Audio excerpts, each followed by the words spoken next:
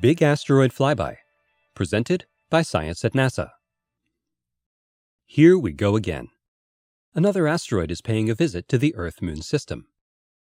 Asteroids have been a hot topic since February 15, 2013, when one small asteroid exploded over Russia and another bigger one, 2012 DA14, made a record-setting close approach to Earth on the same day.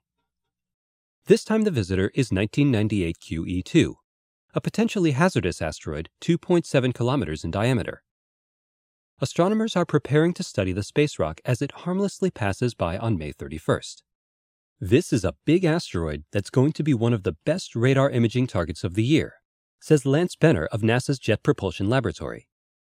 As my old friend radar astronomer Steve Ostro used to say, Spaceship Earth is making a flyby of the asteroid, so we're going to exploit the capabilities of the radars to understand as much as possible.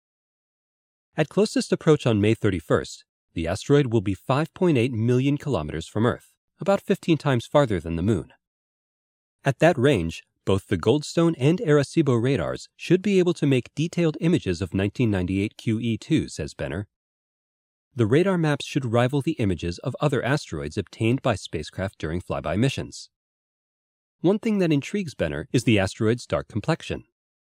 According to measurements by the Spitzer Space Telescope, 1998 QE2 reflects only 6% of the sunlight that falls on it, which makes it blacker than coal. Consequently, it could have a composition similar to that of 101955 Bennu, the target of NASA's OSIRIS-REx mission, he says.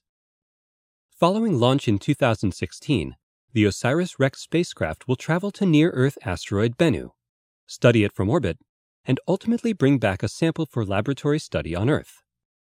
Near-Earth asteroid Bennu interests researchers for two reasons. First, it is a carbon-rich asteroid that could harbor amino acids and other organic molecules essential to primitive life. Second, it's the kind of asteroid that NASA ultimately might want to nudge. Indeed, the OSIRIS-REx mission is considered to be a vital part of NASA's plans to find, study, capture, and relocate an asteroid for exploration by astronauts. Perhaps 1998 QE2 will give researchers a sneak preview of this fascinating space rock. Although the closest approach is on May 31st, the best time to observe 1998 QE2 will be during the first week of June, when the asteroid enters northern skies. At that time, the asteroid will turn its sunlit side toward Earth, making it an easy target for large backyard telescopes.